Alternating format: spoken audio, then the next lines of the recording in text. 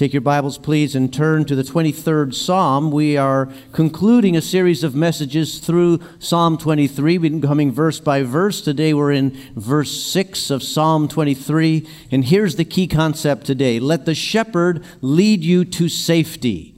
Let the shepherd lead you to safety. Psalm 23, verse 6. Now, last week we noticed in verse 5 that in verse 5, David changes the imagery in terms of who we are as the followers of God. He changes the imagery from sheep, we are his flock, to family at his table in verse 5. Our cup runs over with blessing. We enjoy his hospitality as his people. And today, as we end this treatment of the psalm, we'll see that we not only will dwell in safety, but we travel in safety along the way. And the reason for that is because God posts twin guards that have our back. And those twin guards are goodness and love. Let's read together Psalm 23, verse 6. You follow along as I read. It says this: Surely goodness and love will follow me all the days of my life, and I will dwell in the house of the Lord forever. I wonder if you've ever had the sensation of being followed. You've had that feeling, maybe just like a little feeling in the back of your neck, that if I were to turn around real suddenly, somebody would jump into a doorway. Somebody wearing dark glasses, furtively watching me. Or maybe they'd pick up a newspaper, this kind of thing. Now, if you feel like that a lot, you watch way too much TV. But usually the idea of being followed carries a negative connotation, right? Why is this guy looking at me? Why is this guy following me? It's creepy, but not here. Here, the connotation is positive because it's goodness and love that are following us. When you're in the flock or in the family of God, it's not danger that stalks you, it's blessing that stalks you. And it's always right there, ready to be applied in the moment of need. In a sense, we're being guarded as we are being watched, as we're being followed. The feeling that we get for being followed has changed completely. This is not endangering me. This is protecting me. As a matter of fact, we can picture goodness and love as bodyguards that God puts on our case to follow us along the way. One author defines God's grace this way. He says, one of the ways that we can define grace is simply this message: you matter. You matter. You matter to God. You matter to God so much that He assigns His agents of blessing, like bodyguards of a VIP, a little entourage following them around. For us, it's goodness and love. And David starts by saying, surely. Surely, not hopefully, not possibly, not maybe, surely. David knows that this will happen. He knows for sure that he will be followed by God's blessing because the blessing is labeled goodness and love. They're the ones who do the following. Now, if we return to the image of the flock, and the shepherd out in the pasture lands once again, we can see that the good shepherd is out in front of the sheep. The good shepherd is leading the flock, finding the good pasture land and the places of rest. That means the goodness and love that are following after could be pictured as the sheepdogs, right?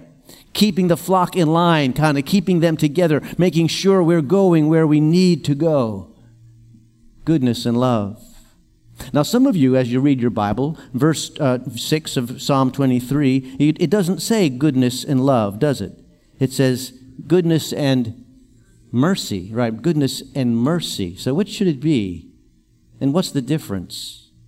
Well, in reality, the Hebrew word that is being translated there is the word chesed, and that word means loving kindness.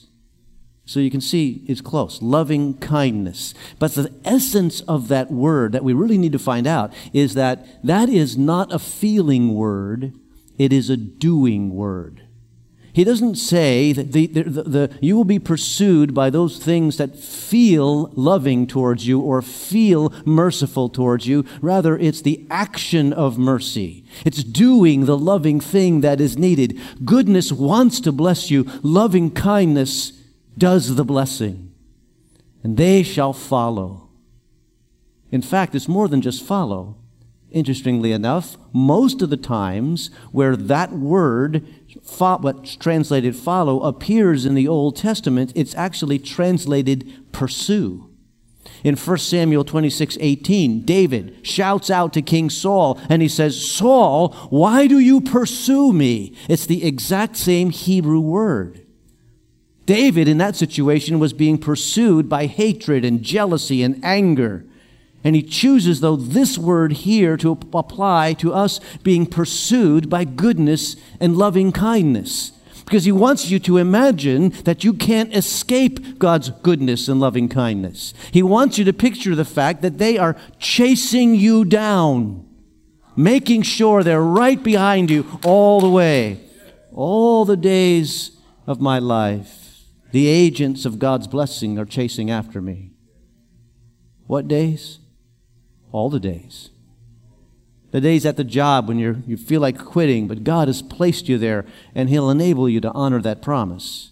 The days of loneliness, when God will take your hand and assure you that the believer is never alone because goodness and loving kindness are always there. The days of suffering, He'll be present to walk you through the valley, that valley of the shadow, and He'll say, "This is not forever. This is not forever." In fact, when you think about forever, you will dwell in the house of the Lord forever. There's the promise. There's the safety. He'll never let you go, and He'll never cast you out. When God invites you to dwell with Him, He invites you, that invitation is for keeps. He never changes His mind. It's forever. Goodness and loving kindness follow me all the days of my life. That's a bold statement. And it's easy to rattle that off when life is good. It's easy just to make that kind of like a platitude, a thing that we say to sound spiritual. Yeah, goodness and love following me. I've noticed that sometimes when things are going well, us Christians have a tendency to say little sayings, little platitudes that really don't mean that much. They just kind of communicate, that we feel good that day. How you doing, man? Hey, blessed to be a blessing. Okay. What I want you to see is I've never heard that in a hospital room. I've never heard that at a graveside. Those things come out of us as little sayings, little platitudes, so easy when things are bad. Things are good, but what about when things are bad? And those times that our bodies are racked with pain, those times when your relationship shatters because of dishonesty. What about those moments when the ones we love are the ones that are suffering and we'd love to take their place? Here's the good news that you have to not see as a platitude, but you have to have it deep in your heart. Goodness and loving kindness are still pursuing you. They're still pursuing you. One author writes it this way. He says, "In looking back over my life, there were events at times which seemed like calamities, paths down which He led me which appeared like blind alleys. But in the end, it turned out for my benefit and my well-being. There were times when I was tempted to bolt and leave His care. Somehow, I had the strange and stupid notion that I could survive better on my own. But despite this perverse behavior, I'm so glad He didn't give up on me. I'm so grateful that He did follow me with goodness and mercy." See, here's what you need to be able to say to your own heart. You need to preach this to your own soul in the difficult times of life. Goodness and loving kindness still have my back. Goodness and loving kindness still are right here. They're chasing me down. Now, how do you get to that mindset? To be able to do that? Well, I have a few hints. And the first one is this. You have to learn to trust your faith and not your feelings. Because if you trust your feelings, you will never preach that lesson to your soul. I think back to the final pages of the Four Spiritual Laws booklet. Remember, Campus Crusade for Christ made that little booklet famous. It's a simple explanation of the salvation message. And then at the end of the booklet, though, there was a page across the top. It said, "Do not depend upon your feelings." And there was a picture of a short little train. The locomotive was named Facts from the Bible. The next car was named Faith. And the last car, the caboose, was Feelings. And the point of the illustration is it's going to be useless to try to pull this train by this caboose. And it's useless to try to let our feelings drive our lives. This is a vital piece of information for Christians growing up in the Lord, because you don't feel spiritual every day. You might look at social media posts. You might look at the stylized videos posted by the celebrity Christians and get the impression that the Christian life is an allure of moments of upraised hands, holy interactions, nonstop spiritual goosebumps because of all the blessings. But most days, most Christians don't feel spiritual.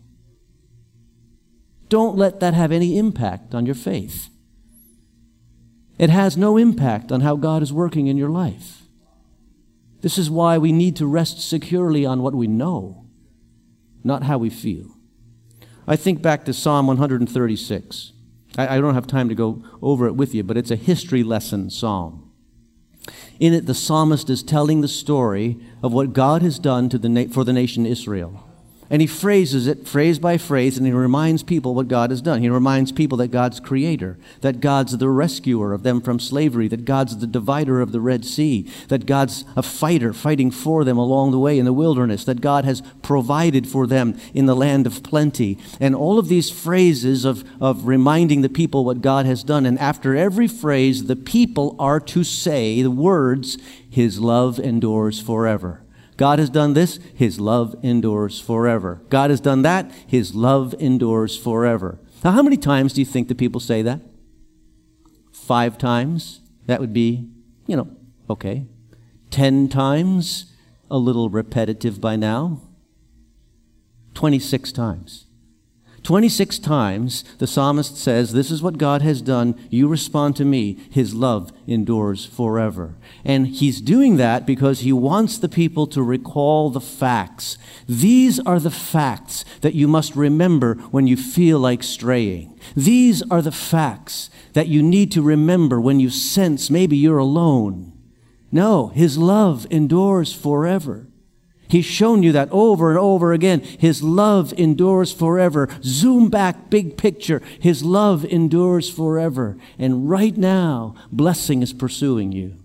Because there are days, believer, you're going to wake up and you're going to have to say, today I will rest on my faith. Today I will depend on what I know and not what I feel.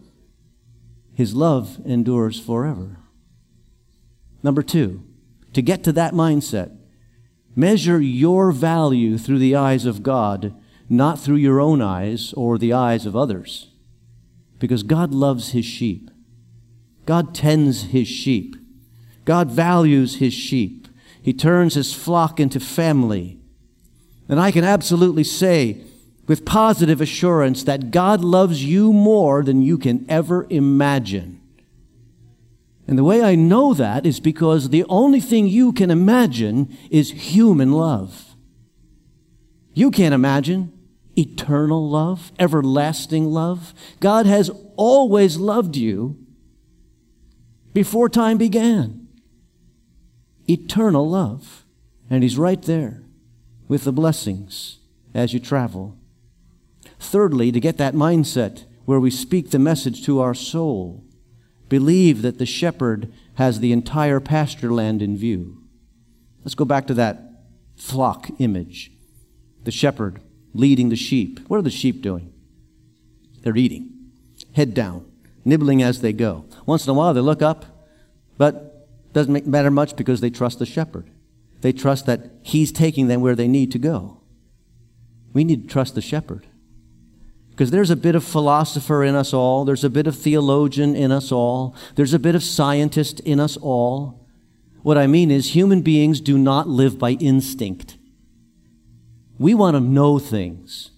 We want to know how things work. We want to know why things work that way. We want to know what it all means. We have questions, in other words. And it makes sense to ask the questions. But you have to remember, as we're asking these questions, that there is sin in each of us. And sin in each of us can so extend and enlarge that tendency to ask the questions of life that it will bring us to the point where we pridefully push away faith. And we declare to ourselves, unless I figure it out by myself and I get the answers, I'm not going to believe it. And the thing is, that will never happen. That will never happen. One of the authors I like, his name Paul David Tripp, he writes a devotional that I read each day. Some time ago he wrote in that day's reading, "In your most brilliant moments, you will still be left with mystery. Rest is never found in the quest to understand it all. It is found in trusting the one who understands it all, rules it all for his glory and your good." That's where rest is found. So, do the theology, ask the questions, do the research, but realize that the God who is your shepherd and the lover of your soul is greater than any of the answers you will ever find. And he leads us home. I will dwell in the house of the Lord forever. Camp on the word dwell for a moment, because it doesn't say I'm going to be a guest in the house of the Lord or not work as a servant in the house of the Lord, but dwell as a member of the family, the house of the Lord. And he doesn't mean church, he means heaven, our true home for all those who are in the flock of God. A place where all the aspects of home are forever enjoyed. Truly home. Today's English version of the Bible and some other more modern translations translates it this way: "Your house will be my home for as long as I live." And some people get a little hung up there because they're thinking, is he talking about heaven or is he talking about now? Which is he talking about? Believer, think about it this way, because I don't know what version you're exactly reading, but think about it this way. If you're a believer, you're going to live forever. And this dwelling has to occur in a forever place. Sure, we're with the Lord now. He's present in our life, but there is a forever coming. And we know that ultimately in the Bible, that forever is described as the new heavens and the new earth. If you read the book of Revelation, that's what's described there. But we've developed a shorthand version for that, a shorthand way of referring to it, and it's just, we say heaven. Heaven. Eternally with the Lord. And here's the way we're supposed to live. We're supposed to live homesick for heaven. We're supposed to desire that. Ecclesiastes 3 says this: "He has made everything beautiful in his time. He has also set eternity in the hearts of men, yet they cannot fathom what God has done from beginning to end." Look at that phrase. He has set eternity in the hearts of men. What does that mean? It means instinctively, it just built into our fabric, there is a sense that this life is not all there is. There is something more. And you who know Christ as Savior, who know what that is, you are meant to be homesick for heaven. One author writes this: "The greatest calamity is not to feel far from home when you are far from home, but it is to feel right at home when you're not at home." And you are not at home. You are not at home. We're created to live in a forever relationship with a forever God and to do that forever. You're designed to live your life right now with one eye on eternity and one eye on right here, right now. And don't be ashamed or embarrassed about talking about heaven, about longing for heaven, because you're meant to have a yearning for the life that comes next. Because if we don't keep in our minds the fact that there is glory to come, that we will absolutely be home with the Lord for all eternity, here's what happens, and it happens to Christians all the time. We develop what I'll call eternity amnesia. And when you develop eternity amnesia, not remembering that there is a life to come, you will expect too much from this life. Expecting too much from this life leads you to a grasping life, a hoarding life, a greedy life, We will resent every setback. We will resent every despairing moment, every downturn. If we expect too much from this life, we will lie and we will cheat and we will covet because we're going to try to pull every pleasure into our experience here. Eternity amnesia demands from a broken, sinful world that what only paradise can supply, and it's never going to supply until we get there. And when things don't come the way we expect as we're trying to push everything into this life, what happens is you begin to doubt the goodness of God. And it happens all the time. You know believers who have walked away from the faith because of disappointment, because of sadness. You know that. But with heaven in mind, even when sadness comes, there is that bedrock truth. This is not for long. This is not forever.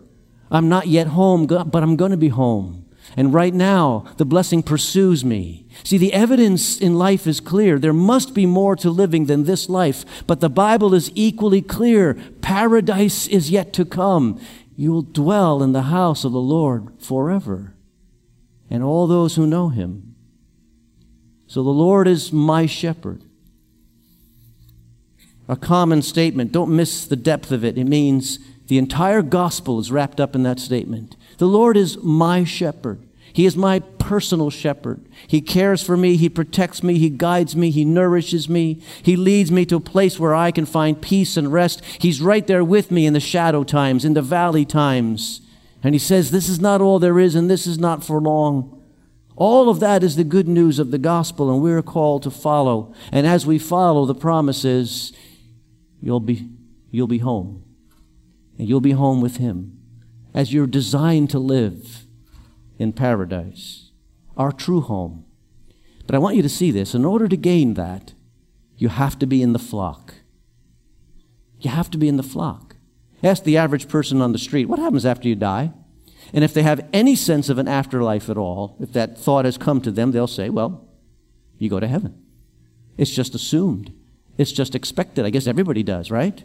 We hear it all the time. They've gone to a better place. They're with the man upstairs. But the reality is that can only be said of those who are in the flock. We dare not ignore that for ourselves or for the sake of our loved ones and friends. You see, even in the most good news verse in all the Bible, there is a warning. John 3:16, for God so loved the world that He gave His one and only Son, that whoever believes in Him shall not perish, but have eternal life. The hope of eternal life is there. But did you see the possibility of perishing is also there? And perishing occurs when you're outside the flock of God. But those of us who are following hard after our Savior, we have confidence of care in this life and care continued in the next. Jesus says in John 10, my sheep listen to my voice. I know them and they follow me. I give them eternal life and they shall never perish. No one can snatch them out of my hand. Paul says in Philippians chapter 1, I desire to depart and be with Christ, which is better by far. Better by far. That's the thing to keep in mind. And the place is paradise, better by far. When you get there, it will be better. So here's the vital question that Psalm 23 brings us to at the very end. Do you know that you will dwell in the house of the Lord forever? Based on what do you think you will dwell in the house of the Lord forever? And I say this not to scare us, but to prepare us. Are we ready? Are we ready? Believe in the Lord Jesus Christ and you shall be saved. It sounds easy, but just because it sounds easy, don't underestimate its importance. Because believe means believe that He died in our place. Believe that He took on our guilt. He paid the price for our forgiveness. Believe that He conquered the grave and He lives today. And He's ready to give mercy to those who call upon Him. It's more than just, I think it's real. It's, I am committed to the fact that it's real. And I am following Him with all my trust. Have you done that? Because if so, you're ready. If not, you're not ready. And if you know you're not ready, the reason you know it is because the Holy Spirit is whispering that to your heart right now. You're not ready. All sounds good. But you have to get ready.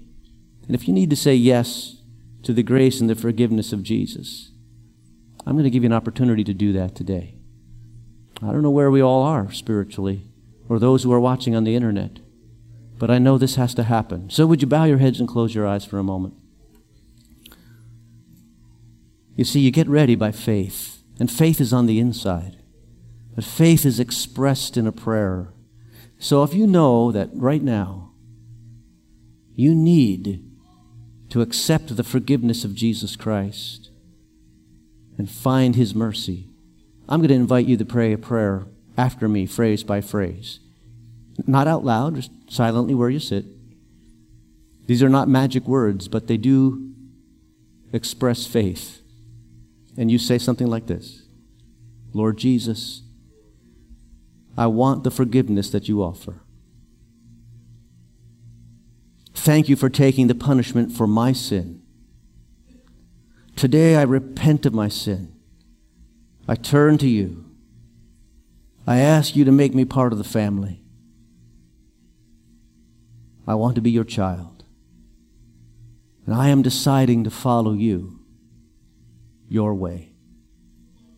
Lord, I don't know who prayed that prayer here in this room. I don't know who prayed that prayer over the internet as they were watching at home. But I do know, Lord, that you want everyone to come to faith. And you want all to say yes to forgiveness and mercy. And so I pray for those who have said yes today, that you would encourage them. Give them an assurance that spiritually things have changed because you are now a part of our lives. And Lord, I pray for those of us who have already prayed that prayer, those of us who already have the faith, we're seeking to walk hard after you. Reassure us with the sense that love and loving kindness and goodness have our back, that you're always there. Lord, enable us to feel that nearness. And when we don't feel it, enable us to know it, because you reassure us in faith. Bless us as we seek to follow you, we pray. In Jesus' name, amen.